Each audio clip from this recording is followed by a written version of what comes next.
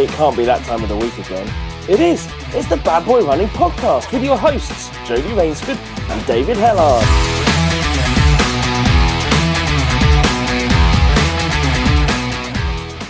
Welcome to Bad Boy Running. Bad Boy. I thought I'd go. Expecting that. I thought I'd go straight with an Arnie impression. You've got to do an impression now. Get in the chopper. Get to the chopper. Galhagen. I can't. My impressions of Arnie are now, because I've seen Sweetheart do impressions of Arnie more than I've seen Arnie do Arnie. My impressions are now impressions of Sweetheart doing an impression of Arnie. That's good. That's good enough. His impressions are excellent. There is a point in it. He's right in every Arnie film where Arnie does that weird thing with his mouth, and it doesn't matter whether he's on Mars or anywhere else. Get your ass to Mars. Well, hello, Bad Boy Running. Hello, G-Badders. How art thou? Oh, very good, actually. Yeah. In fact, really good. Just trying to think. I've just been messing around with running recently. I've not really been. You've been having a little bit cheeky affair with running. We've been going on a few dates. Nothing quite so serious. I've been doing some silly races and not really. Well, I haven't got a focus anymore, which is brilliant in some ways. Is it? Because you can just muck around, but also is really hard in other ways because I want to be training pretty hard just to try and keep some pace, and it's hard if you haven't got a reason to. I was going to ask you. Okay, I do apologise that we're going to talk about some running at this point. But so what?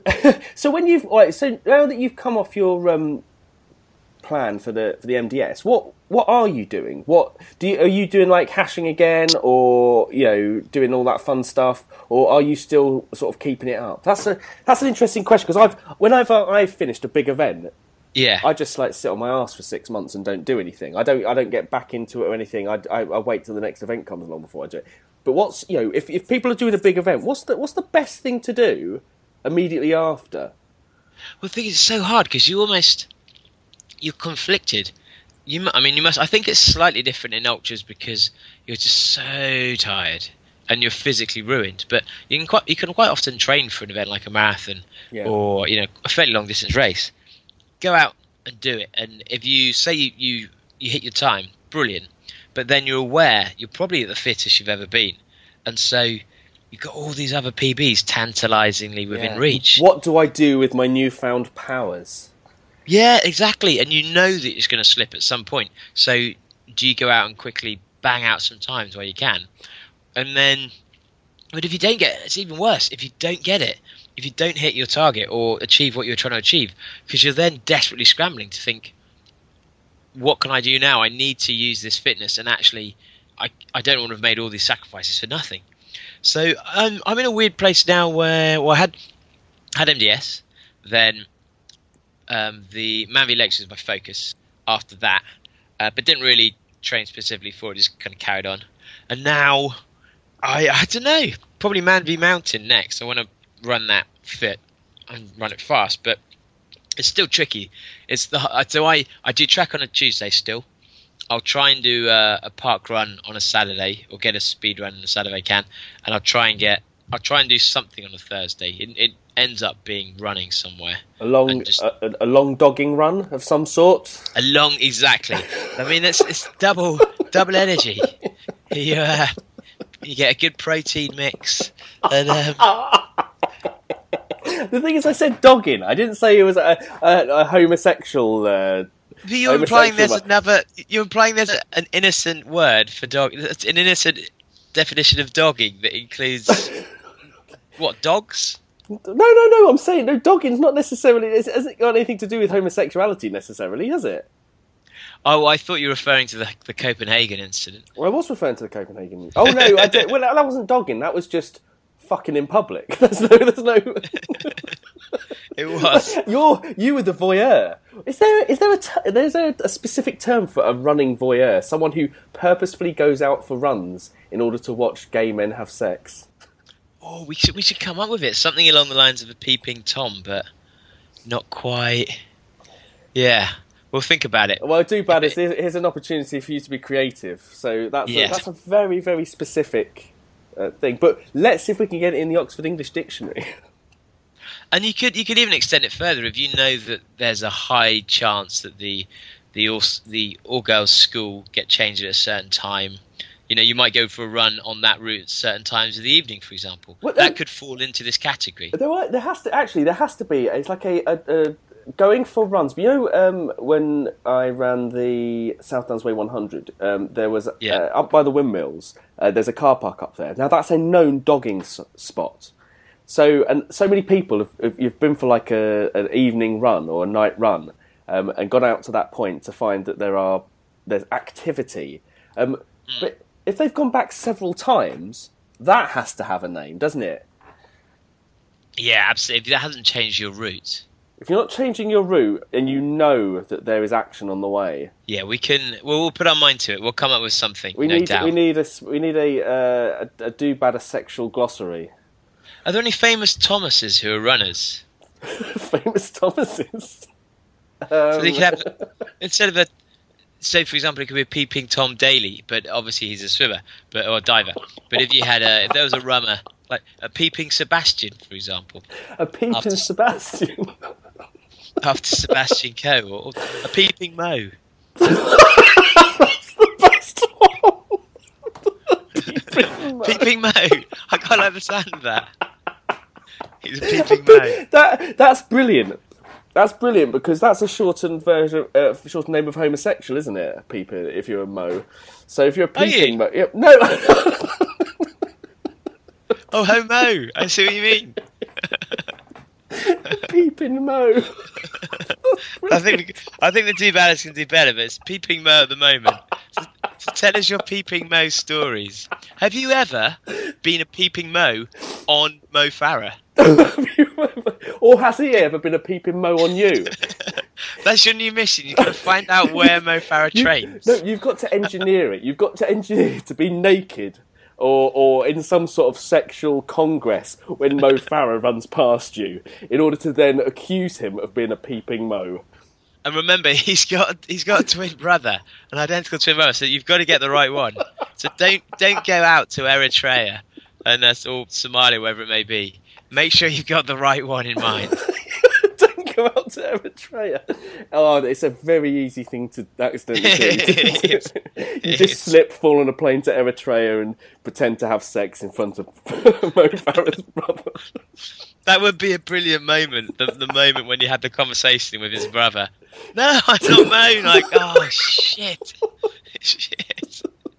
Had to pay this woman. Oh, but anyway, how have you been? Oh, I've been good, thank you. Yes, very good. Very good. Are you running? No. Have you seen a physio?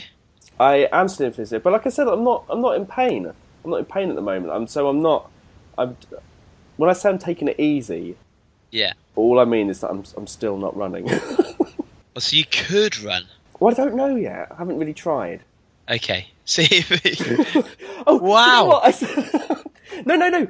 I'm only right. This is it. You know when I said, actually, I made an error last week when you said, "Have you been for a run?" I said, "Oh, I haven't run since March."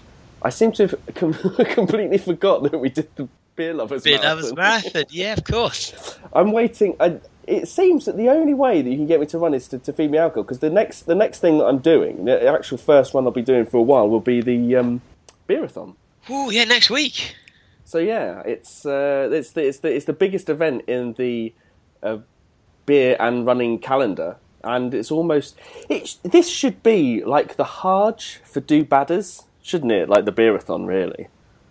The Hajj it's the Hajj, a religious. It's a pilgrimage, isn't it, that Muslims make to Mecca?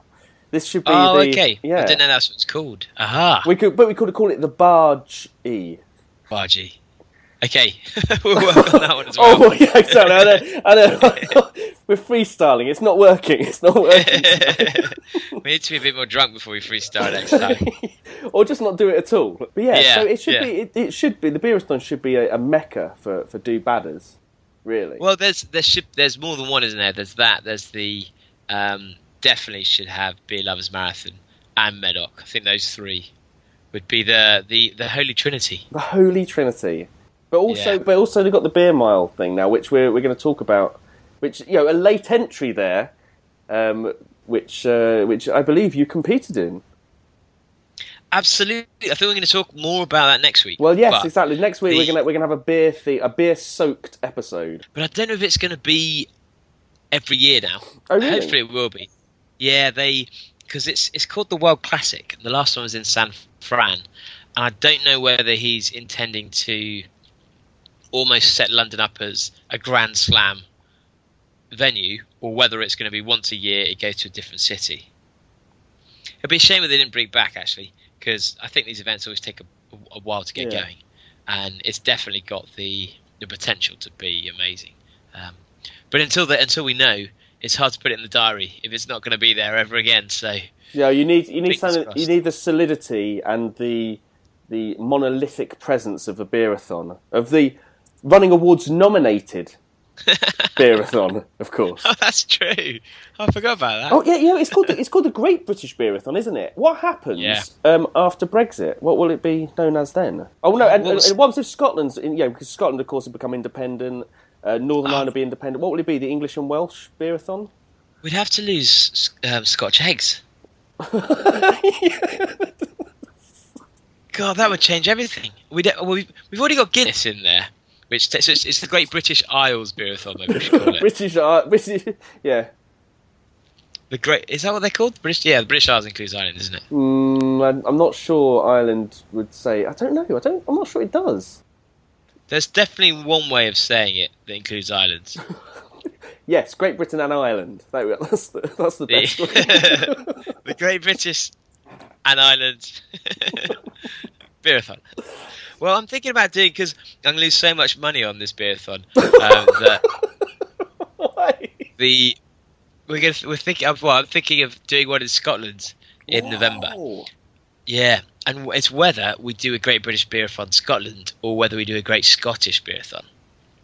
Oh, okay. Because we could do it similar, or we could do it just Scottish drinks, Scottish food. It should be a Buckython.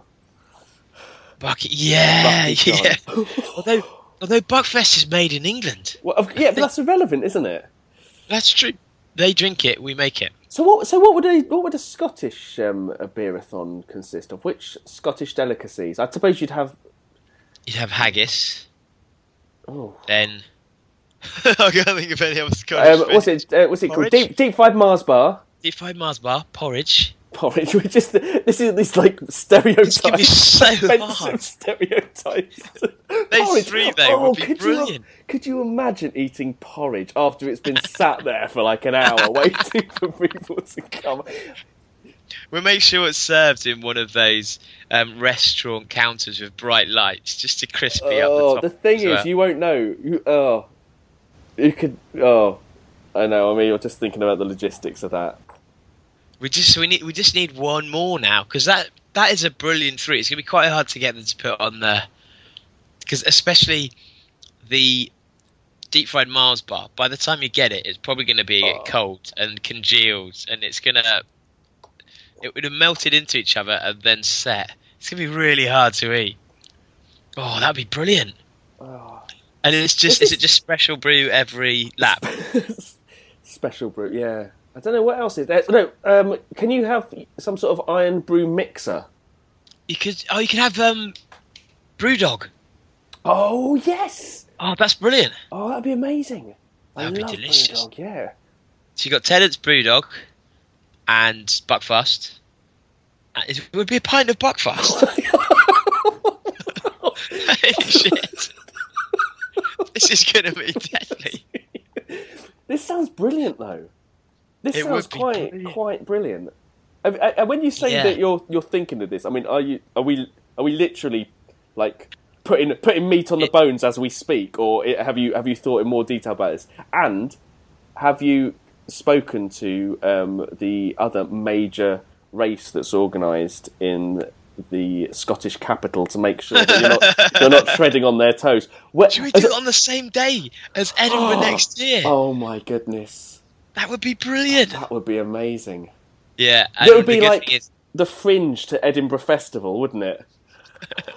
And we'd make sure. Well, ours would be in the city, and theirs would be such. So ours is going to be more convenient, so much more fun. Oh, but what you should do, you should make everyone walk a mile at the end.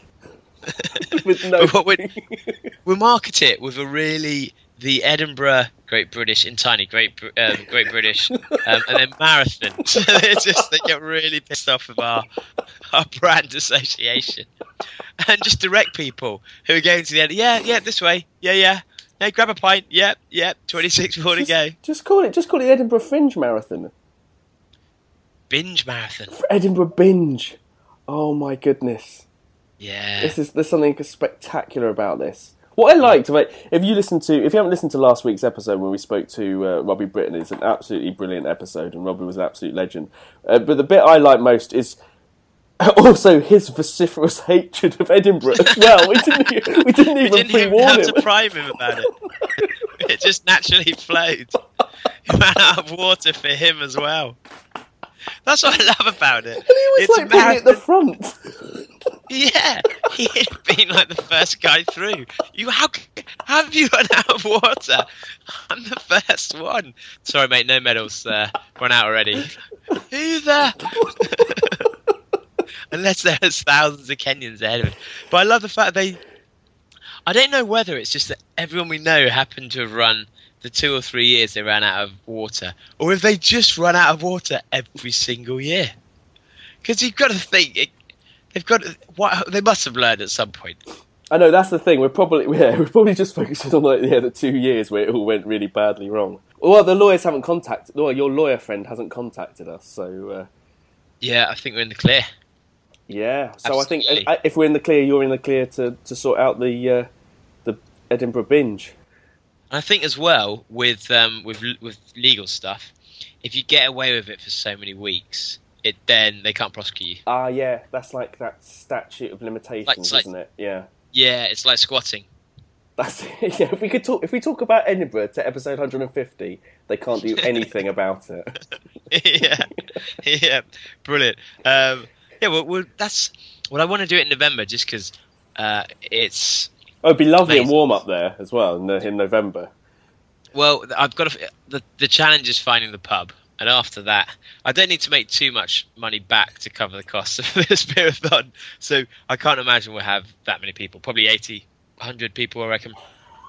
And what happened to that other race in Scotland that we talked about ages ago? Yeah, in Glasgow. Yeah, it turned out it was like 1 cup of wine at the end of 5k or something. It didn't sound as great as it has initially pushed itself as. Yeah, I don't think anyone's reported back, so hopefully they'll do balance, get on the case, let us know if any of you have done it. I imagine we've probably got some listeners in Glasgow, so hopefully someone's been there or witnessed it and taken part, because it'd be great if it is a good event.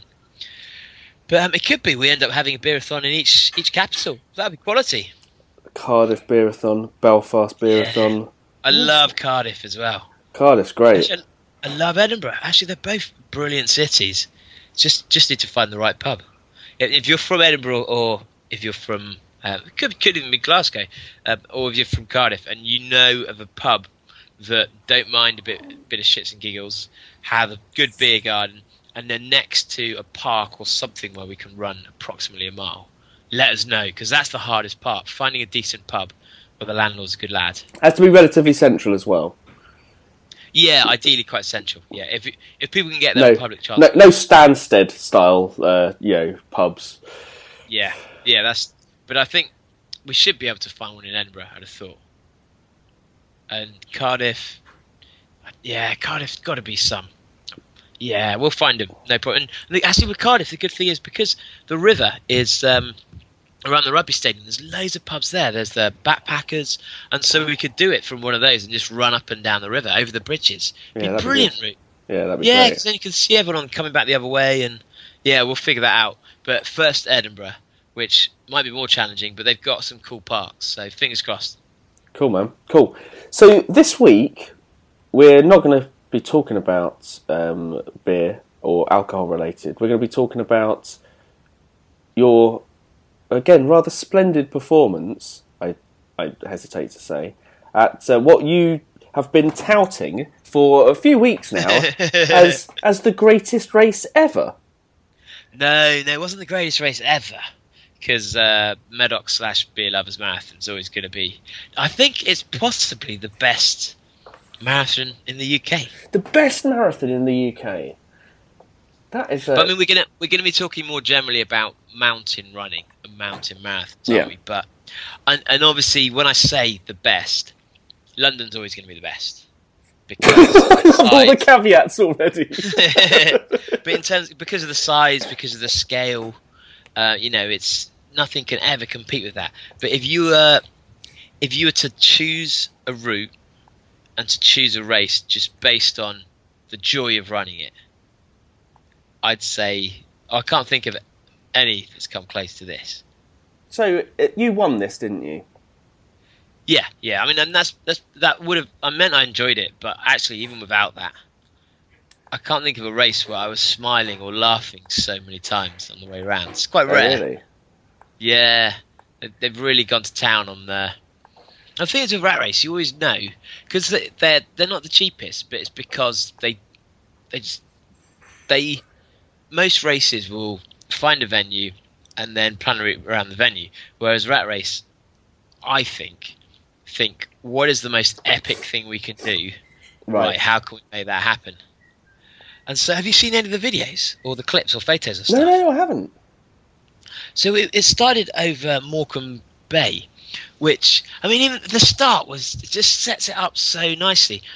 It's you go to this campsite in Morecambe Bay, and everyone stood around in the rain, which wasn't ideal, but you're all chatting there and getting to meet everyone.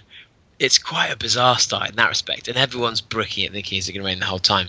And you look across the bay, and it's miles to the other side. Yeah. And you can see the sand, but you can still see parts of water, and the tide's going out still. And no one really knows exactly what's going to happen, because such an unusual concept. But they had this guy called Cecil. Right. So he's 82. And he's like a Merlin, a wizard of the bay, where he's the only one who supposedly knows how to judge if which sand is safe to walk on, when it's safe to go on it, which routes to take. Because there's a couple of things where it could really put you in danger if you did it by yourself. So one of them's a tide. This is where all those Chinese cockle pickers unfortunately died. And they got caught with an incoming tide. So you've got that, but also there's just quicksand everywhere. Right. And in my head, whenever I think of quicksand, it's the type of thing where when you get up to your waist, you're in real trouble. Yeah. Unless your mates are there. But actually, you could have your ankle in quicksand and very quickly just be stuck, and then that's it. This doesn't sound like a great start to a race, to be honest. But that's what's great about it is everyone knows. Well, everyone knows some of everyone these. Knows you could die right at the start. Well, it's a little bit like the camel spiders, where it's almost rumours. Oh, okay, okay, yeah. And no one actually knows what is likely, what's unlikely, and how it's going to work. And they've put these quite detailed instructions on their website that everyone's read at most once, and probably 3 months ago. Yeah. That says we may change the course at any time. If we say we have to walk as a group, we have to walk as a group. And they said that they didn't know how long the marathon was going to be, because in the morning, whatever the route is the distance, and it could be a couple of K either way. Right. Okay. So then you start, and there's this tractor with Cecil on. And he's got his apprentice, who apparently has to be in his 70s, and then these two lovely old ladies on the back. So you start running along, following this tractor, which is quite jolly. I think they should have had a big stereo. But they then go through some water, and you're like, oh, this is cool. I'm just splashing around a bit, and then it gets up to kind of your thigh, and you feel the power of the water going out. And I was doing this little hop to try and keep moving, try and keep quickly. And I got to that stage, like, oh, actually, no. if I fall over here, I'm gonna be swept out. It's that powerful, which is amazing. I mean, you'd be fined, but you'd just go down and you'd be whooshed along, and you'd then stand up and it'd be all right. But when you hear that, you're like, whoa, this is crazy. So as you start the race with completely wet shoes, completely wet socks, your legs are numb. And it's this amazing route where you can see, it was fairly cloudy, but you can see quite a lot of the hills on either side. Yeah. And you're running along, looking at this, you get little parts of sand. He's stuck these little bushes in the sand that apparently just stay there when the tide goes out. So you're kind of running to those. The tractor it's just ahead of you, and then we get to the end, so it's about 6 or 7k running across this sand. It's quite a long way, and just as we got to the end, the helper jumps off the back. And have you ever tried to jump off a train or out of a car or anything moving at 2 miles an hour? It's far harder than you think. So this old guy completely wipes out. I've never felt so. And I was trying not to laugh. How old is he? 82, did you say? So Cecil's the driver. This guy's in his 70s though. I love the fact he's his apprentice, but he's in his 70s. So he's still plying his trade. And yeah, completely wipes out. So I try not to laugh because he's almost too old for it to be funny. Because it's the type of thing you think, oh, he could have broken a hip or something there. But you have that to start with. Then it takes you out along you then go along the promenade. Yeah. And all the locals are just going about their daily morning kind of walk or jog. And when you look back, it's fantastic because you can see traipsed across all these people. This snake of people going across the sand, which has probably never been seen before in Morecambe or possibly anywhere. Yeah. Seen like that. You get to the tables, got a bit of food, got some drinks, and then that's when you start hitting the climbs. And it's not... So the rat race, they always do something called the vertical mile. Yeah. So vertical kilometre. And the idea is that it's a separate race within a race. So whoever gets the quickest time on that wins a separate prize. Oh, okay. Which I think is a great idea. Partly because a lot of these races are run with people running with their friends or with their family, and it means you could have some runners who are doing it with a friend, but like, right, for this 1k, I'm going to absolutely bang it out. Yeah. But they started the vertical kilometre at the end of a vertical kilometre. So you get there, out of breath, really knackered, and they go, right, vertical kilometre starts now. You're like, Jesus Christ.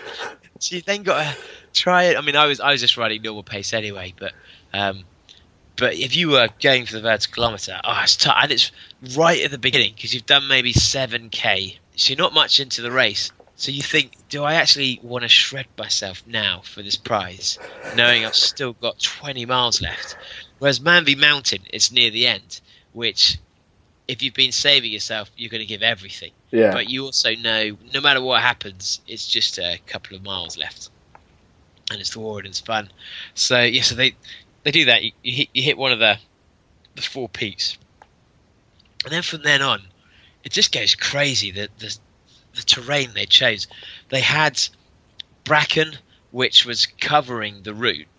So you were running downhills or uphills, these really narrow paths. But there were rocks on the path as well. Yeah. And so you could turn an ankle at any stage. And it's like, do I risk running or not? Because this could just end my race right now. But it makes it's so fun. And then you get to almost these swampy type glades at the top. I don't know how they found them. I don't know, and that's when I don't know if they were following paths that just hadn't been used for so long, or if they'd made their own paths. So you'd be in these glades, you'd be sinking in, you'd be kind of wading through, you'd be climbing, and they take you through some lakes, for these little ponds. For some reason, at the top of the hills, there's always ponds, which doesn't make any sense to me. And the lakes is weird. You go to the top of. I mean, when I do a lot of like walking and stuff, and you like climb up a mountain for like 2 hours, like a fell for 2 hours. You get to the top, and it's like marshy and boggy, and you're up to your knees, and you're like, how is it wet at the top? Yeah, it's so bizarre. Yeah, and so we had And the downhills as well, they're pretty fun. You could run those. But they had all these fences all the way along. Right. And it was so hard not to break all the fences. Why? They were What do you all mean? Well, the first one I came up to, I tried to climb. It was just a little fence, the typical fence, kind of waist high, chest high. Yeah. And so I ran up to it, tried to jump on it, and my foot just went through all this rotten wood. I'm like, oh shit. Then they had another one at the end of this steep run, and I thought it was potentially open already. So I pushed it, and I realised it wasn't. But because I was coming so quickly, it kind of ripped off. I probably shouldn't be saying all this. Yeah, National Trust are listening. Yeah. But yeah, they had all these different fences to be going on. I mean, that makes it fun as well, and it kind of breaks it up. Yeah.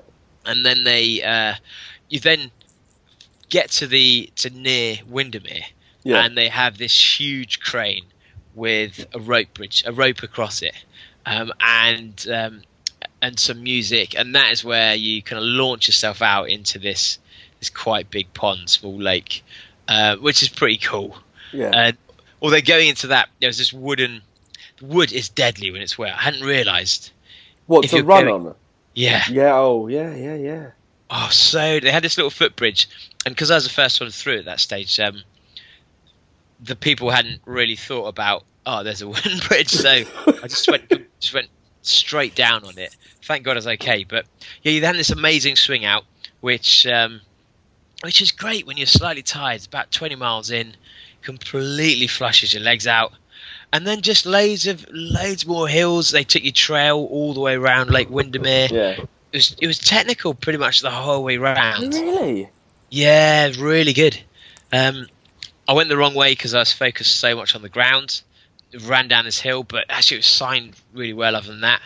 And then you get to some water zones, which were nigh on impossible because you cramp so much. And they have these little big, well, they're almost like a big a tablet, inflatable tablet that is impossible to climb on if you've ever done Dirty Weekend. So you then have to do these massive leaps across, just trying to dive on them so that you can actually jump from one to the other.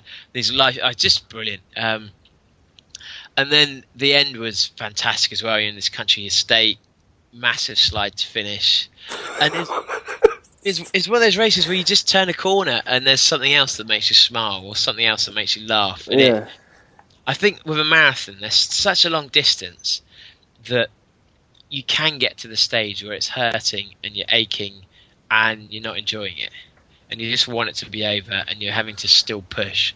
Whereas with this, because you're constantly changing or watching your feet or there's an obstacle, or it just broke it up so well. And this was on a pretty crappy day where thankfully it didn't rain too much. It did near the end.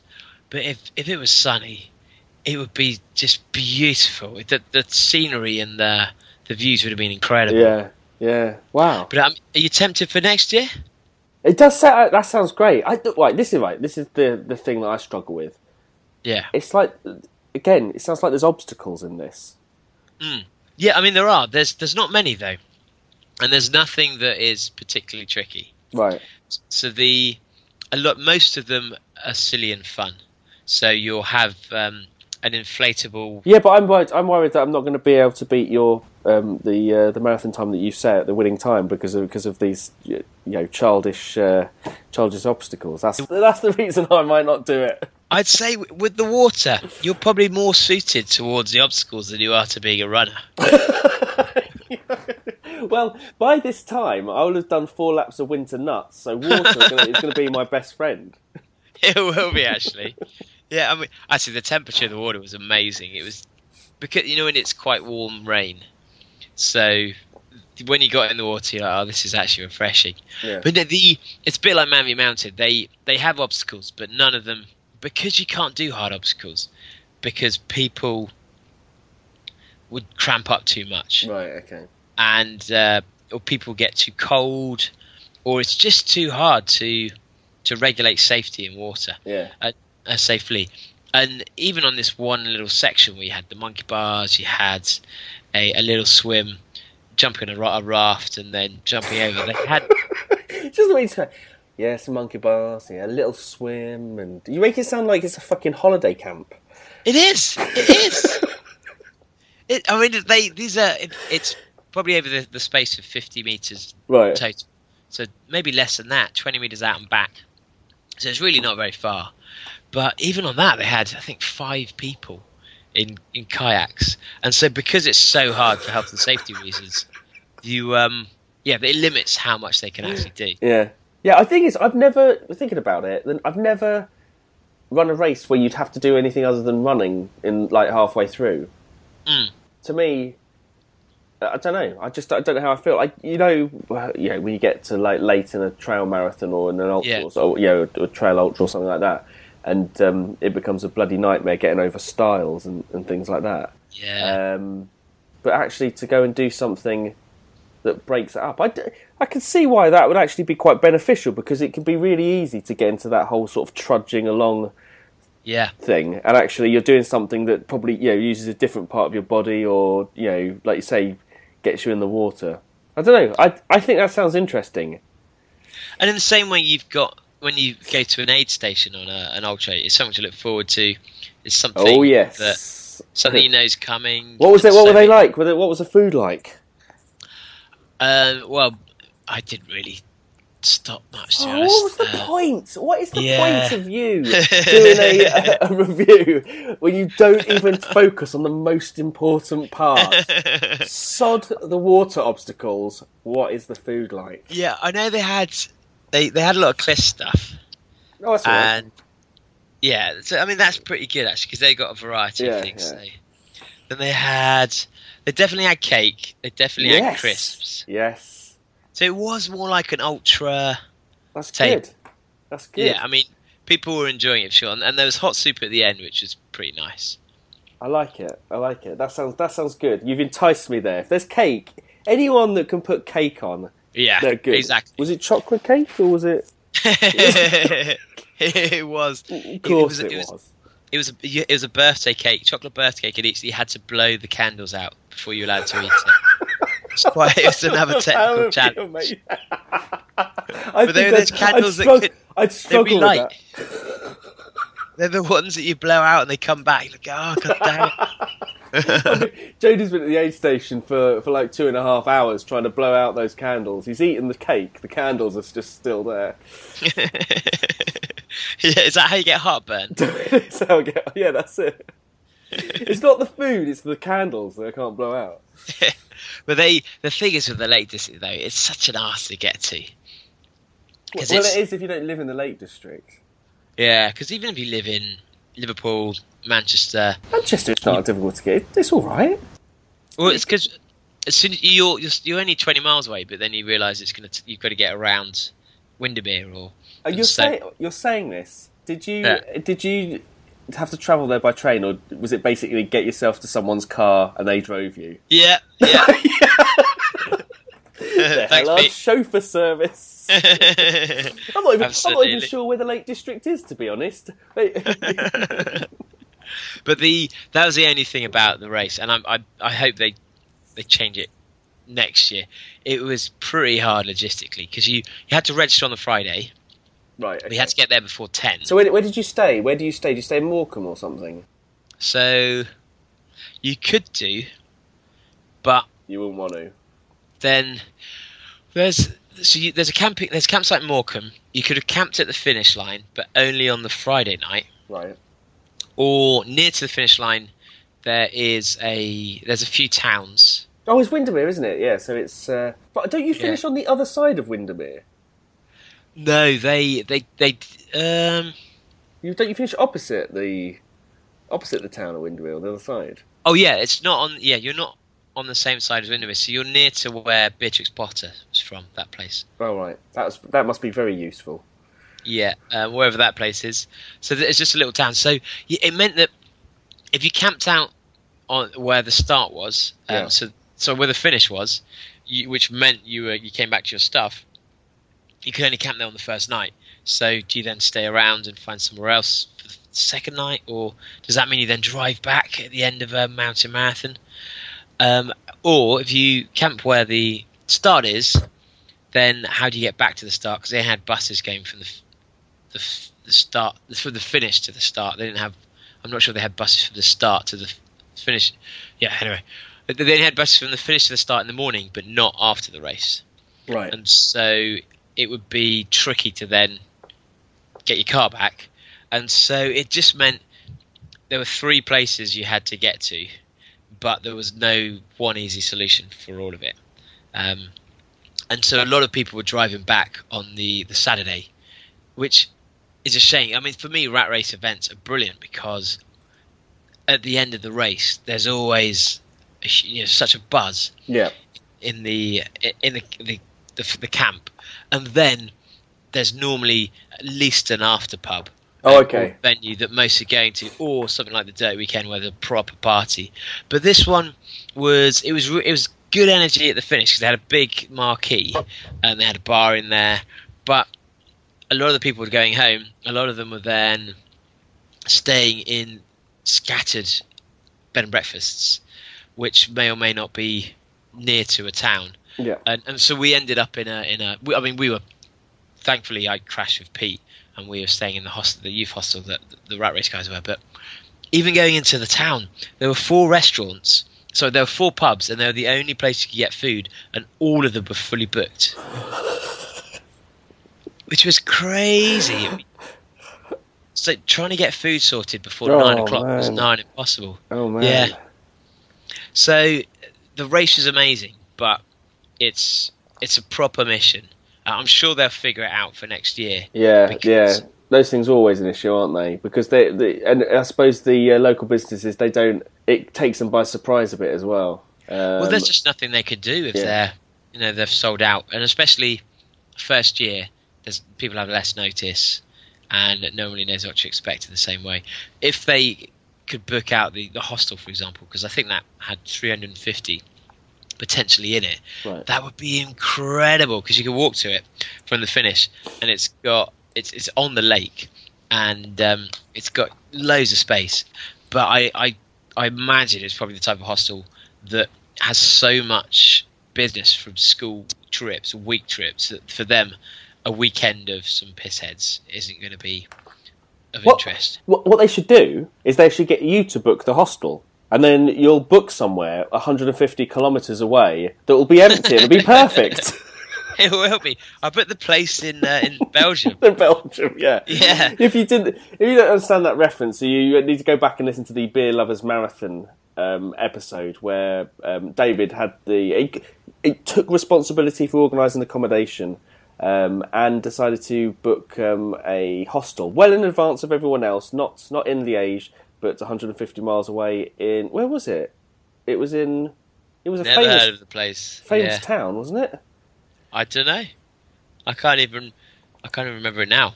But they could... there must be a farmer somewhere who'd have a field that you could stay in. Or if the finish, you could camp for 2 nights. That would be all it would take. What you need to do is you need to think on your feet about creating Hellard stock. Get a field, organise it for that night. How many people were doing the race? There were, I'm going to say 700. 700? That's more than enough for your own music festival. Yeah, I mean, if there's any farmers around there, you could do that. Would be amazing. Yeah, it would be great. But I think Rat Race would look to do it if they can, because they're savvy enough that they want people drinking beer all night long.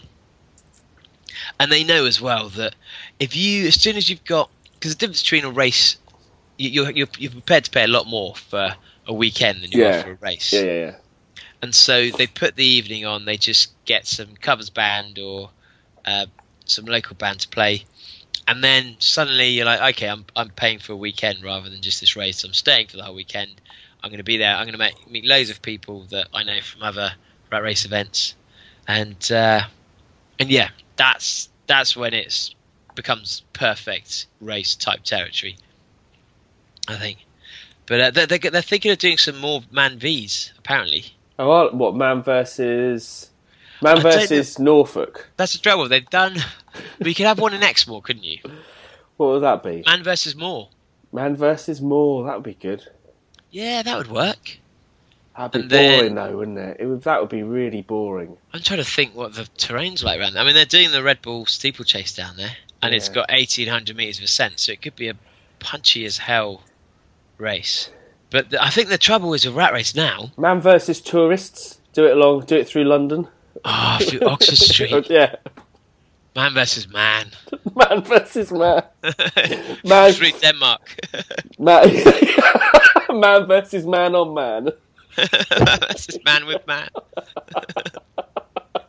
But it's going to be quite interesting to see what they do, because have you done any rat race? No, I've not. I've not done amazingly. I've not done a rat race event. So they're quite expensive, but they've got a really good deal on their season pass. Right. The trouble is, if they do more races, the season pass will have to go up in price, or else people are going to get too good a deal.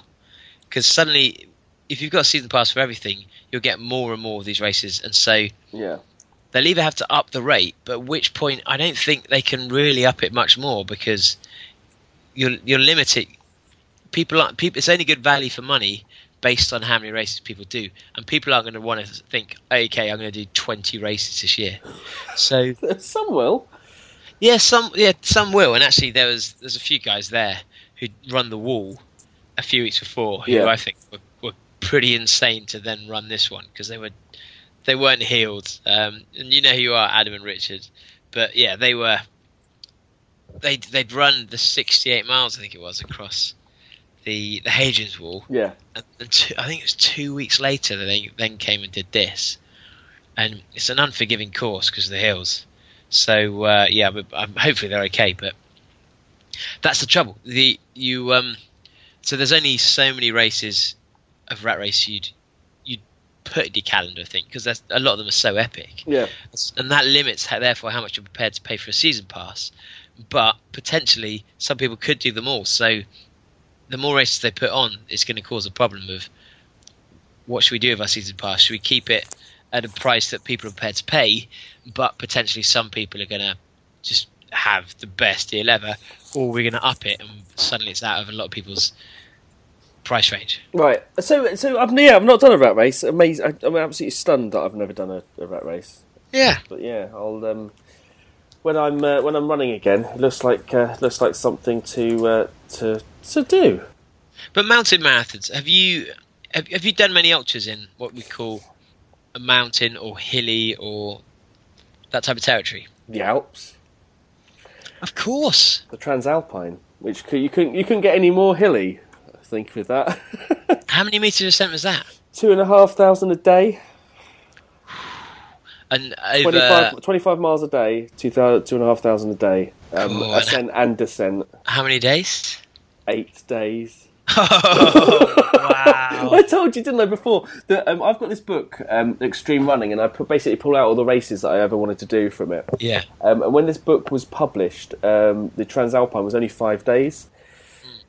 And they extended it to 8 days. So by the time I don't know, just to 8. I mean, 8 days is a long time. Yeah, but also in terms of 5 days is long. And do you need to make it any tougher? And also, suddenly you're going into more than 1 week, and that just makes it annoying if you're trying to get time off work or you're trying to plan things. Or but if you're a professional running journalist, it's that's true. Yeah, it's just more days to get paid. Notice how I've used the term professional. But yeah, no, that's it. It doesn't work that way, though, does it? It's not as if you get paid by the day. You just get paid for the article. But yeah, that was probably. I would suggest that was probably the hardest race that I'd done in terms of just how grueling it was, because it's one of those things where, I mean, very few people were running uphill. I mean, we were in Kitzbühel, and one of the days was basically you run out of the town, straight onto the downhill slalom slope, and you were just walking up it, and that was for you were walking up it for 2 hours. Oh God! And actually, in that situation where I've got a lot of, I can really sort of grind it out. So everyone's got poles. and you can really sort of grind it out. And some of the runners struggle with that a little bit, walking for that amount of time. So some of those uphills and stuff on some of those like sort of mountain marathons and everything, I'm good at. It's the downhill.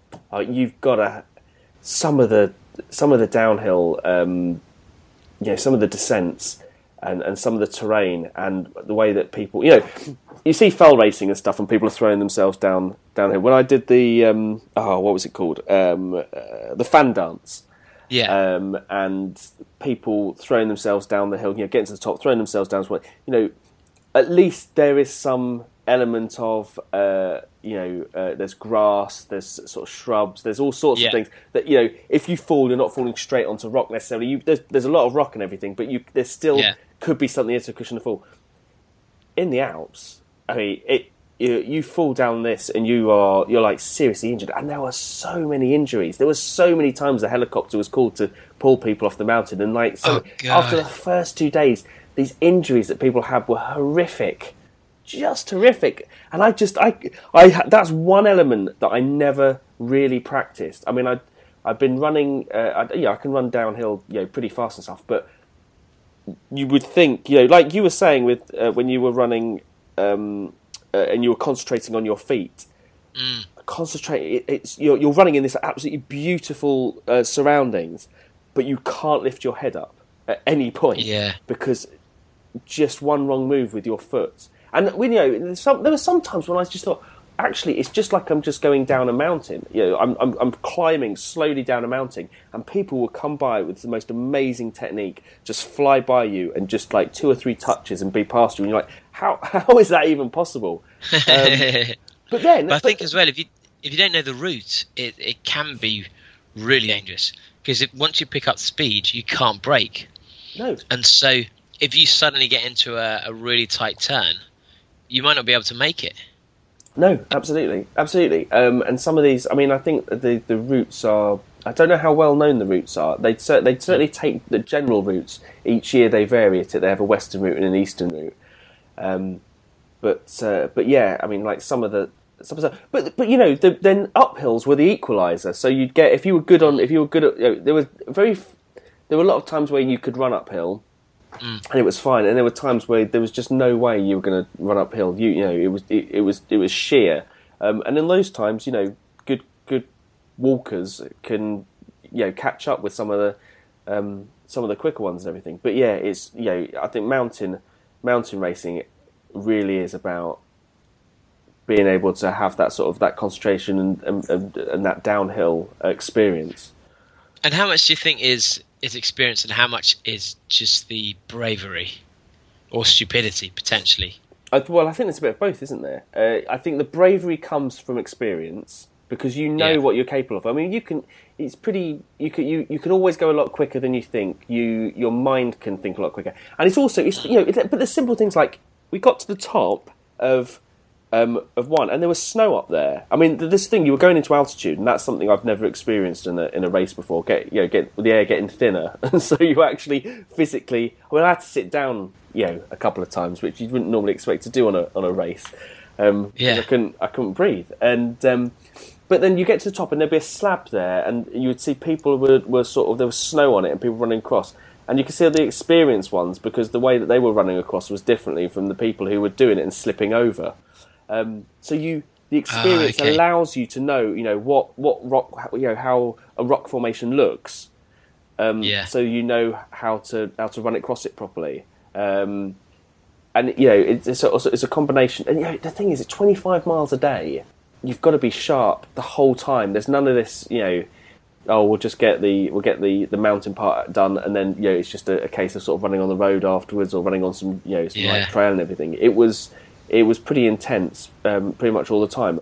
I wonder if I've got a course profile here.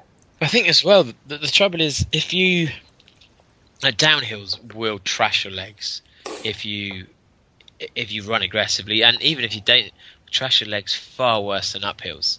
Oh, absolutely. And so if you, I'm a quick downhill runner, but it comes at a price for me, and I think I'd really struggle to do multi-day downhills because I do completely trash my quads whenever I run.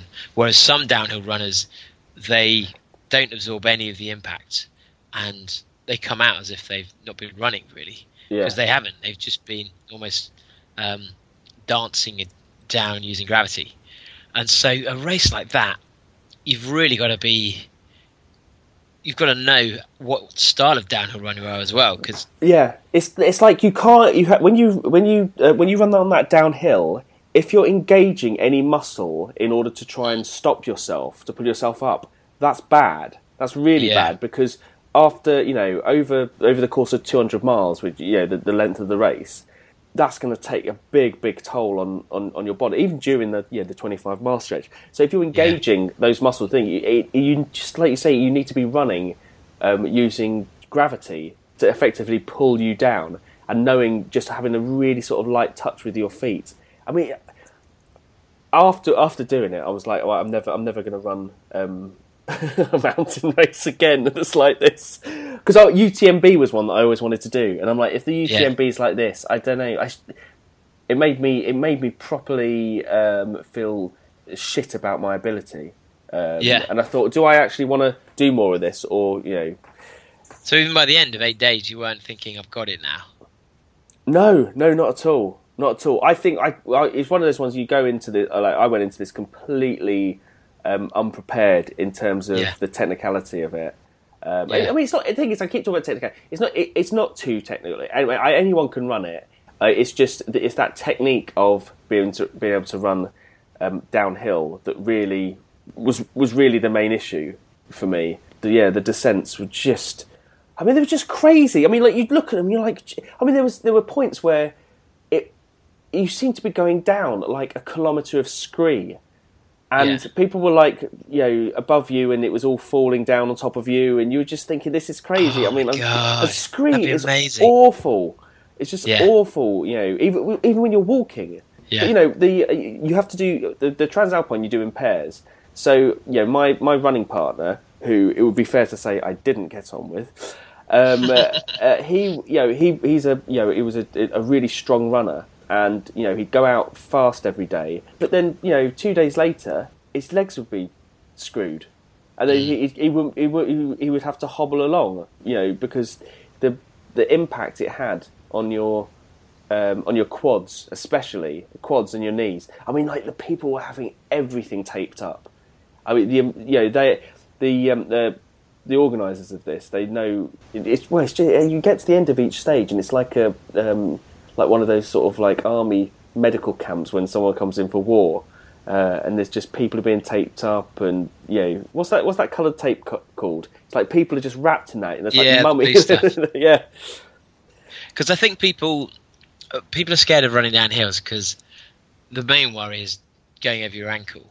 Yeah, and actually, once you start running down hills quickly, you realise that it's almost safer in some respects, as long as you don't fall completely. You can, because you're running so quickly, you're not actually putting much force through your legs. No, you're just almost using the rocks to guide your next step rather than stepping. Yes. So you can get into a position. I mean, I've done it quite a few times where I've landed on a rock where my ankle's gone, and if I was running normally, I'd have turned my ankle and that would have been it. But because so little force is going down on the ankle, it's more using it to just control. It goes slightly, but then your weight's already past your ankle and moving to your next step, and so you could be completely out of balance, but then you're waving your arms and you're slightly out of control. Yeah. But because of the way you're running and the speed you're going, your ankles never actually feel that force, and so you just end up not doing anything to your ankles when you would if you were running normally. Does that make sense? Yeah, absolutely. Yeah, but the thing it's like what Robbie was saying the last episode. I mean, where in the UK, where do you train for that? You go up Snowdon, you go. I mean, like, actually, the closest would be going to Snowdonia and training there to do it, because. I mean, you could do it on Scafell Pike. There's some there's definitely places down. Well, even in the Peak District, you can. There are some good hills. I mean, the Red Bull steeplechase, I went down. I fell and completely skinned my arm, skinned my legs, and so you can practice, because I think you won't be able to practice the length of ascent, or descent, but you could get some very decent runs down. Yeah, I mean, there was sometimes, when you see those, especially in like Austria and over the Alps, you have those long winding roads that just wind down and down, and those, running down those was great. I mean, they always put them at the end of the day, but they were, because you'd be going from one village up into the mountains and then coming back down another village. But they'd be great, and it felt like that was probably, in terms of running, the most frustrating, because you could never get into a rhythm with anything. You wouldn't have too long a period. My favourite part of the whole race was a period where we were actually running on. It was partly on road, partly on trail, and it was probably a 10-mile sort of stretch, and it was great, and that was probably my strongest point. And everyone complained about it. Everyone complained about how because they're all like mountain runners. Everyone complained about how it sort of ruined it, and even with that 10-mile one, they had to still put like a bit of a bump in the middle of it, which is a sort of bit of a climb up. But I mean, like, the thing is, you're running with the people who are running this. They are the toll that it took on some people. Like, you'd see someone who'd be absolutely fine 1 minute, and then you go up an ascent and down a descent, and you find them sat there crying to themselves. You're like, what's happened? I don't know. What's happened is something's taken some sort of mental toll on them halfway between. So, but I think you can practice this even in. You can do it in London quite easily. It doesn't take that big a hill to be able to practice running down, because it's not necessarily the technique of where you put your feet, which is important, but it's just getting used to the feeling of getting your body, your weight more forward than normal. Yeah. And almost losing control. Well, that's it, isn't it? It's having that centre of gravity just slightly in front of your feet, isn't it? Especially as you're leaning forward into it. And because when I've talked about the roller coaster that Heathside do sometimes, which you just go up and down, and even on that, the difference between myself and some other guys I run with, I fly past them because they're just not used to changing the centre of gravity and letting yourself feel like you're slightly falling, and you can do that on a 50-metre hill. Yeah, and if you get used to that feeling, that's almost the most important part. It's going to be very hard for you to get experience of running on really technical trail without doing technical trail. But actually, for running, most of the races you're going to do anyway aren't going to be that technical. And the chances are, if they are that technical, you wouldn't want to be flying down them anyway. But if you can, so many people go out and they train for hills, or they train for speed, but they never train for downhills. No, that's it. And when I think about how I prepared for it, and I was thinking about doing hill repeats and running up the hills and stuff, and actually there was very few situations where you could really run up a lot of the hills there were. And I thought, I didn't do anything. I didn't do anything at all on the downhills, thinking, on my technique, and that was probably, which seems crazy going into the Transalpine. And all these plans you look at, they say run up a hill, jog back down. You're like, no, run up a hill, run back down, then take a break. Absolutely.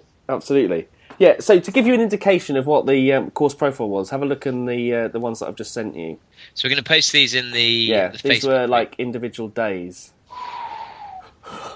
God, they're punchy. Oh, wow. Yeah. Sorry, that's not very good for our listener. But, yeah, it doesn't look like there's any flat at all. No, like I said, on one day when I did it, there was like an element of flat, and it's just uphill or downhill, and it becomes so draining. It just becomes so draining. Like you don't ever. It's really difficult to get your momentum going. So I mean, it was stunning, and the food. The thing that moved me quick was the fact that the fuel stations were amazing. But yeah, it was. just sort of a really technical thing. But yeah, I think that is the biggest thing about hill training, and specifically mountain training, is training on the downhills. There is this. How many? I've not seen a huge amount of articles and stuff on downhill. I don't know. I haven't like specifically looked for them, because since doing the Transalpine, it's never been that much of an issue. But if you're a downhill runner though versus an uphill, because if you think about how much quicker you can go uphill than someone who's slower, if someone's walking and someone's going flat out, you're not going to be that much ahead of them, because you're limited in your speed, even if you're running at a mile an hour quicker. Whereas if you're someone who can run flat out downhill, you could, if it's a hard downhill, someone might be going slower than their normal running pace, and you're going 2 minutes a mile faster than your normal running pace. Because you could have people who are averaging 7 minutes a mile normally, doing 5:30s, 5-minute miles downhills, but someone who's really nervous could be doing 8-minute miles. So you've got 3-minute difference per mile, and you're not going to get that running up a hill. No. Because one guy's going to be walking it, the other guy's going to be running it at 5 miles an hour. You're rarely going to have the opportunity that the guy's going to build up such a lead. So actually getting good at downhills, because I can't do uphills, people don't really realise that, but I only do well in these events, partly because I go into them trained well, but also because the downhills I can just stretch away.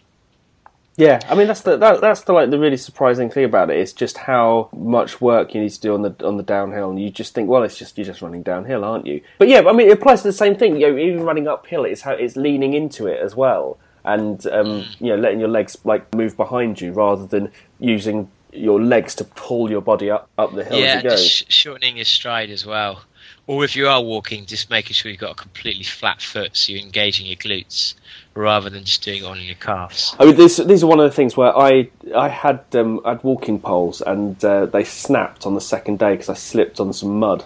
And there was a point where we were running down, and it was on grass, and the grass was quite long, and it was so slippery, and there wasn't a path there was just grass, and it was so dangerous. And I just kept thinking, I'm going to end up breaking something. I was like I probably had the fear, and so I put a pole out and it snapped in half, which is a pretty impressive thing for a pole to do.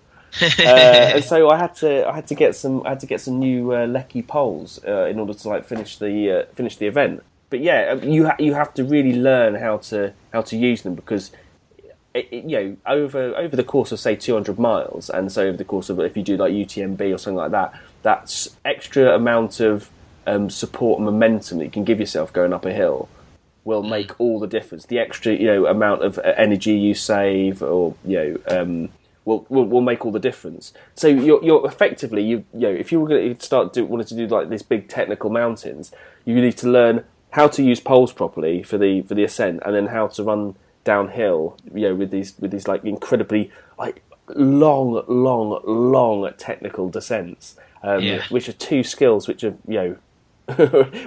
just they never get any focus, because we don't have the Alps in our background. I guess we don't need to focus that much, because we're never running them. But I remember going out when I was on the UK Challenge the first time I went, with this guy called Dave Dog. His nickname was. Thank God it's his nickname. So he was Dave Dog, I was Dave Bone. So we were Dog and Bone, and he was really good at mountain biking. Yeah.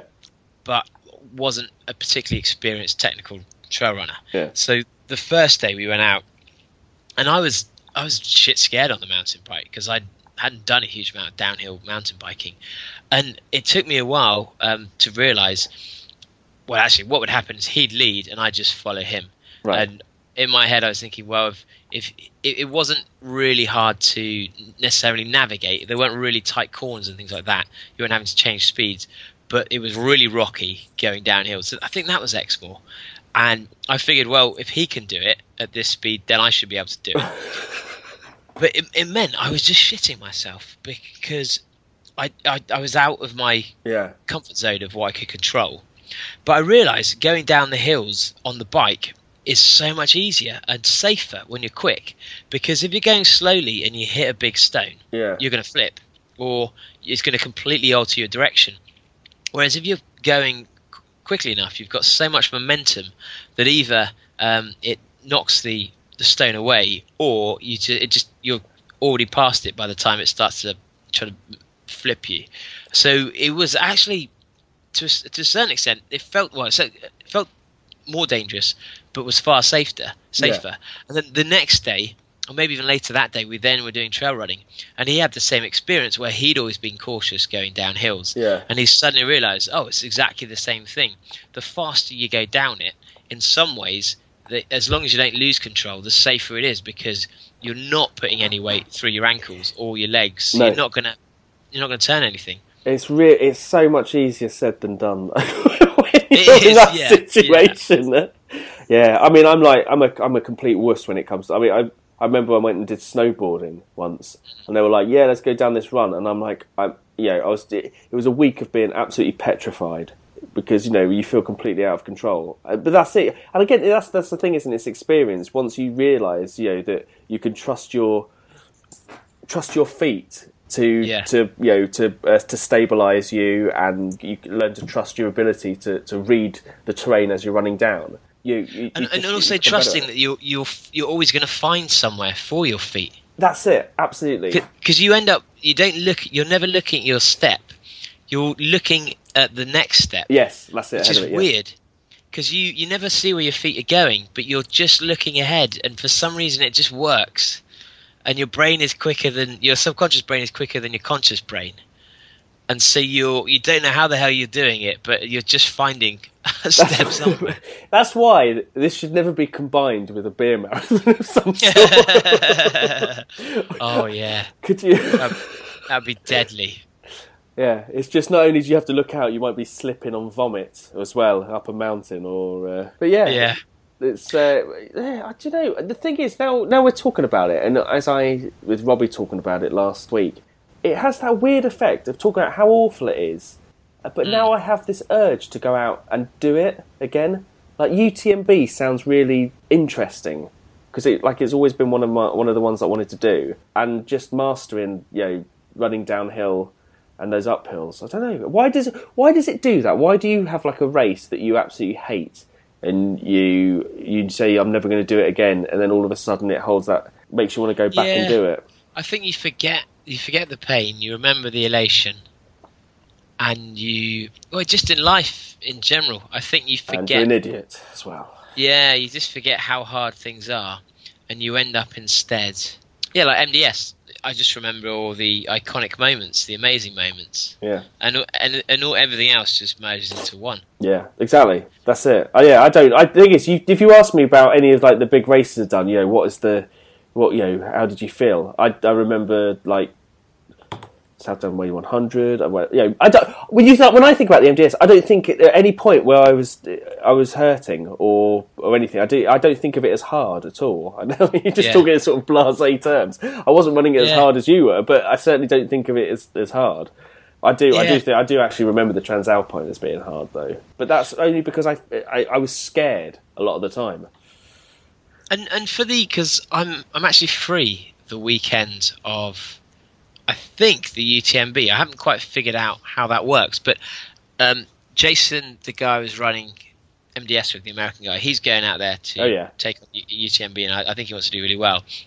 But it looks as if there's a 7-day festival or a 5-day festival in Chamonix. Yeah. And I can't quite figure out on what days what, the CCC, the UTMB. Oh, yeah, the TDS, all the... Yeah. Yeah, exactly. So if I just turn up for the weekend, am I going to miss everything? Could I take part in stuff? Is it all watching? Is it worth going to watch? I don't think you need all of those. You need points for, so you'll have to get UTM points. You wouldn't be able to turn up, but yeah, those different ones, the TDS and the CCC and all that. Those are additional races that were created that are either more technical or more hardcore. Yeah, UTMB on its own is not hardcore enough. So what we'll do, we'll create other races which are a little bit more hardcore. But I don't know. I've never been there. I fancy it. I fancy going to Chamonix to check it out. It's supposed to be incredible, though. It's supposed to be incredible. Oh, absolutely. Okay, because Robbie's going to be out there, and Jason's coming over. Claire, my missus, her brother lives in Chamonix. Oh, so, nice. Work that out straight away. Yeah, so I've got three people to kind of. I probably wouldn't want to be in Robbie or Jason's hair, because I think Robbie said he was in the CCC, didn't he? Yeah. And Jason's going out to try and, I guess, probably podium. So I wouldn't want to be being, hey guys, yeah. Hey guys, Bad Boy Running exclusive interview. Hey. Yeah. Hey, more beers won't do any harm. Hey, we can stay up till 3. So mid-docket. Yeah, but I don't know if I should. I don't know if I'll just go out and end up being frustrated I'm not running, or if I'll go out and just think this is brilliant. Yeah, it's difficult. So to know. okay, so you're not sure how the week works or how it? No, not at all. You should have asked Robbie last time. Yeah, I only thought about it afterwards. Actually, I'll give him a quick message. Go on, look. But, so quickly, I've sent you a picture just to show you what my love of this explains the love of ultras. Have a look at the one of the food stations. What are those trays? Are they meats? That's cake. That's all cake. It's cake strudel. It's amazing. Where was this? In the Alps? Yeah, I don't know. I'm not sure. I think this might have been at the end, actually. So we'll post this in the Facebook group as well. It's quite hard to see exactly what it is because they all seem to be covered in caster sugar. There's like a huge amount of sugar. Of some sort. It's either that or it's just trays and trays of just cake. Massive tray bakes. Yeah, that does look good. And as a supporter, would I be allowed to kind of help myself to that as well? No, you couldn't. You tried to steal food as a pacer. You're certainly not going to be taking it as support. Actually, there was someone who'd turn up every now and then who was like supporting someone on the Transalpine, which is that is a difficult race to spectate. But this bloke turned up, just sat there like, well, looking slightly weird and pervy-ish actually, because you'd come around a corner and there'd be blokes staring at you who was But yeah, that's a weird one to come along and support someone on, because it's point to point, isn't it? You start in Germany and you finish in Italy. Oh, so you've got to be moving quicker than the runners, but along probably harder routes. Yeah, absolutely. Yeah, difficult one. But to lead us into some feedback from the do-badders, one thing that was noted by one of the do-badders, by Josh Stevens. Yeah. During the Manby Lakes, I made a few segments, which I called the Bad Boy Running Podcast, and then Hill Number 1 or Ascent Number 1, or just to get some cheeky. Yeah, I think it's called hacking. Yeah, I was doing hacking, some. I was doing some marketing hacking, nice. growth hacking, the Bad Boy Running community. It's guerrilla marketing, isn't it? Guerrilla marketing, yeah. Except someone else had put a segment on there called Wetter Than Hellard's Misses. And it goes straight through the water. But weirdly enough, it seems to be the one segment that I'm not on. What? Well, how? How did you not do that? I've no idea. Oh, wait, you didn't do some aggressive cornering, did you? It could have been... Well, I've gone back through it to figure it out because I'm not on the leaderboard. And I can remember there was one point where I saw a sign with an arrow and I didn't know if it was into where this house was or along the path. I carried along the path and I remember thinking, it's been a reasonable amount of time since I last saw the sign, and then I saw a sign and carried on going. All I can figure is I was running along the road and I was meant to have gone into this house and done a little bit of water and then come out where the path was. And so I did. Well, it looks like I've skipped that bit, but still, we need to know who it was. Who was it that made themselves wetter than my missus? So offensive. Oh. It's great. It's great the fact that anyone who's on Strava, which is a huge number of people that did Man v Mountain, with Strava. I can't remember exactly how many have done it, but we're starting to get some pretty good Strava segments now. We've had the Matt Atkinson on one of his races created the Canal Straight Bad Boy Running Podcast. Fuck you, buddy. Which is just completely out of whack if you look at all the segments. There's a race called Conkers, and it's a 7 400, 8 400, 9 400, and then the Fuck You Buddy, which is nice little addition. But I think we need to be getting some more and more of these because Strava don't seem to care or take any notice. We have to get noticed by Strava. We need to be told off by Strava. That's how we know we've got to critical mass. Yeah, absolutely. And there doesn't seem to be a letter limit either, because I mean these are some quite long sentences now that people are putting in as the segments. And I think we should start doing it for every major. What? Oh, okay. This is the challenge. This is the challenge. I'm going to find the route of the Edinburgh Marathon because I've run it before, and I think I've probably got it as a Strava segment. Sorry, as a Strava run, which means you'll be able to see the exact route it takes. So I think we should, as a community, come up with segments all along the way to do with this is where you'll run out of water on the Edinburgh Marathon. This is where they might cut the course because they've run out of water on the Edinburgh Marathon. This is the extra mile of the Edinburgh Marathon they'll make you walk at the end of the race to get to your bus. And I think we should create all these segments, which I don't think the Edinburgh Marathon will find out. And probably Edinburgh Marathon won't find out until next year when people have run the Edinburgh Marathon again and then noticed it. And all 10,000. What percent do you think are on Strava? I reckon as much as 30%. Oh, that's amazing. But let's say it's 10%. They'll have 10,000. So they'll have 1,000 people who will then see all these comments about the Edinburgh Marathon, which I think will be brilliant. And they won't know what to do because who can they blame? It's not obvious who's created the segment, and it's going to be. He's got the word "bad boy" in every single one. So maybe we just go, oh, should we put bad boy running in them or just BBR? Or well, no, what we need to have hashtag FYB, don't they? Yeah, hashtag FYB or BBR. Or BBR. Yeah, absolutely. Yeah. So what I'll do is I'll post in the group the route if I've got it. If I haven't got it, I'm sure I'll be able to find it. And I think it's a case of you can go in and create your own segment, even if you haven't run that route. Yeah. But actually, there's enough disgruntled people that have run it and the bad who are do-badders. I think between us we should be able to come up with some pretty funny ones. And if you've got any other races you think we should do that too. Any ones you think are just you've got some gripes with, or would just be quite funny when people upload it to see these ones. No, that's brilliant. That's absolutely brilliant. Yeah. Okay, yeah. So we've had some feedback from a lady called Kate Radburn. I hope I've pronounced that correctly. Sounds South African. South African? Sounds South African, doesn't it? It's Radburn. Hey, David and Jodie. First of all, you guys are fucking hilarious. Good start. Oh. The quality of your chat is unbelievably good, and for Brits, your humour is great. A little bit backhanded. Oh, wait a minute. I didn't read this far, did I? I'm a Kiwi gal. Well, that's close enough. Who moved over to London at the start of the year, and having to commute each day, I turned to podcasts for train entertainment. I found you guys after listening to David on the Ben Coomer podcast. Boo. You see, it was worth it. Oh, I see. That's 2 listeners now. 2 listeners have come across.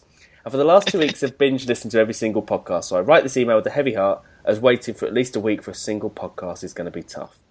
I ran my first marathon last year, finishing 3 hours 55 minutes. And after taking already quicker than you, JD? Already quicker than me. Very first marathon, not difficult. This is where it gets really impressive. And after taking some time off running after being hit by a car, what? In true bad boy style on my first run in London, I have now been motivated to start training properly to race again because of your podcasts. Hey! We're healing people, unlike Eddie Izzard, who's ruining people. Yeah. Yes, I know. Who would have thought that your running podcasts that contain about 20% running talk would actually motivate someone? Believe me, we're as shocked as anyone. That's great news. I want to know about this car crash, though. I know. After being hit by a car. Yeah, I think it's quite hard to get hit by a car, but I guess if you're looking the wrong way, it might be quite easy. Not if you're Brian Harvey, it's not. Yeah, I mean, he's clearly got skills in that area. I mean, it's why the thing is, my excuses for not running aren't anywhere near as good as being hit by a car. Well, my friend Alex has been run over by a parked car before. What? How does that work? Been run over by a parked car? She was also run over by a mailbox as well. She's really small, so she's an unfortunate height where everything's at head height still. And she used to come back from uni so blind drunk that she'd be staggering and then stagger into things like a car. But how do you get run over by a parked car? Do you just slide yourself underneath the car? How does that work? Yeah, she kind of staggered across to it, and then she run into it at speed. Well, I don't think that much speed, but I think it was more the angle at which she came in. So she's got some scars on her head of nip.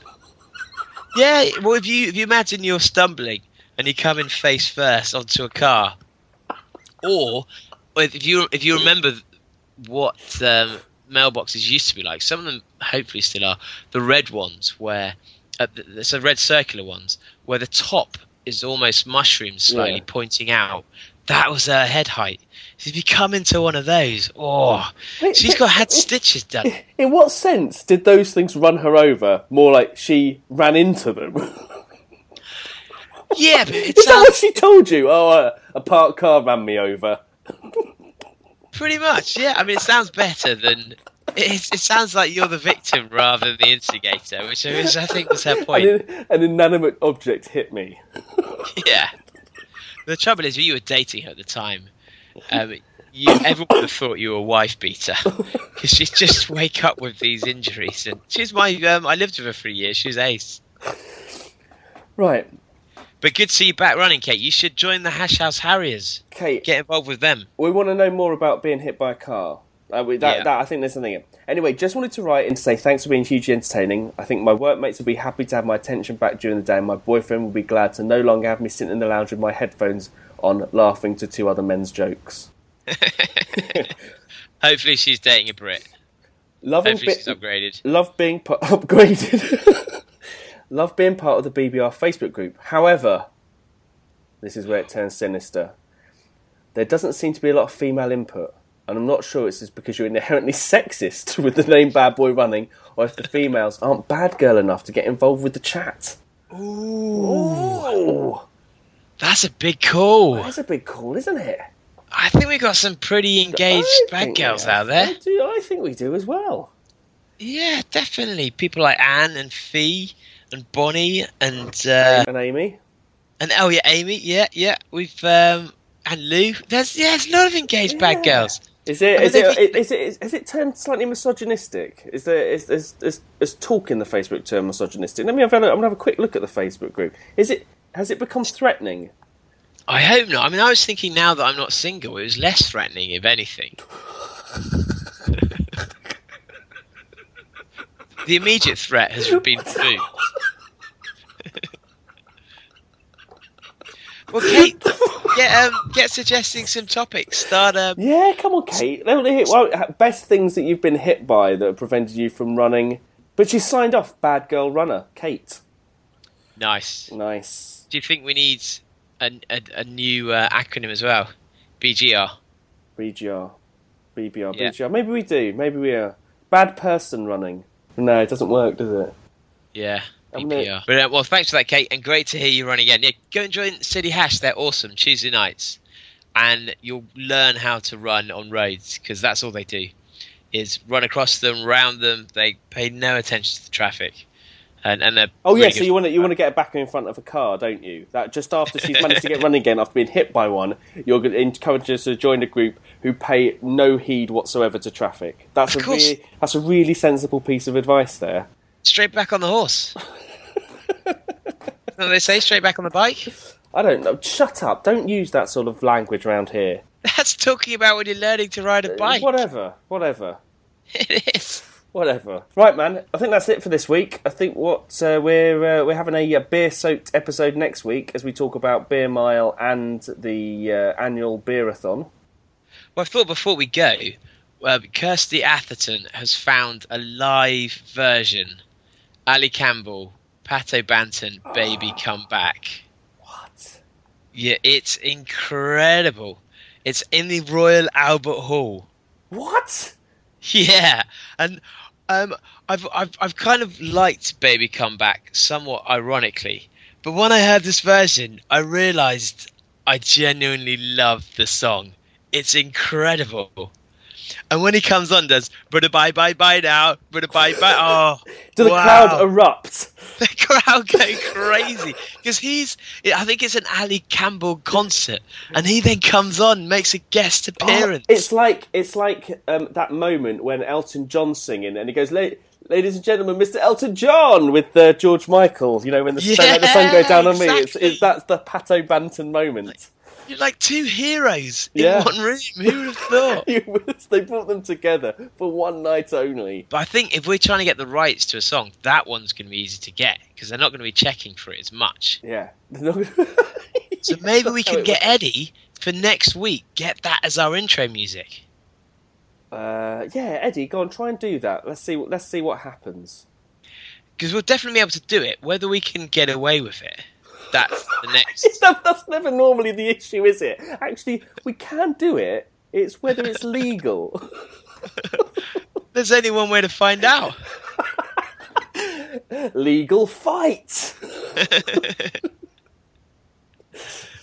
Yeah, and if all the t-shirts have gone out now, so t-shirts, technical t-shirts, they have been dispatched and should be in your merry hands by now if you ordered one. So what we really would love is as many photos as possible. You wearing your t-shirts, either out abusing cyclists at races, preferably drinking, taunting other runners, anything like that. I think there should be a prize for the first person with a picture of them covered in a strawberry milkshake wearing their t-shirt. It's a big ask. Oh, hopefully in the beerathon there's no McDonald's near the Hoop and Grapes. No, there aren't. Are you going to be wearing the Bad Boy Running t-shirt then? I will be wearing Bad Boy Running t-shirt. I haven't decided what I'm going to do when I want to do fancy dress, but I will be wearing Bad Boy Running t-shirt up until before and after. Oh, amazing. Okay. There aren't any near, but people are coming from far and wide. I don't think anyone's going to be dedicated enough to bring strawberry milkshake with them. That's just the kind of challenge that will mean that people will. And there's quite a few do-badders coming, so between them, I'm sure they can muster up. Well, all you need to do, there's 4 flavours, I believe, and there's 4 drinks that you could pour them on Jody while he's in the beer garden. That would be great if they get one for each lap. I get milkshake to each lap. That's the additional do better challenge. I'm wondering at what lap do you cease to find it funny? 2? Now, before I've even started, -1. Which makes it even funnier. No. But thanks, guys.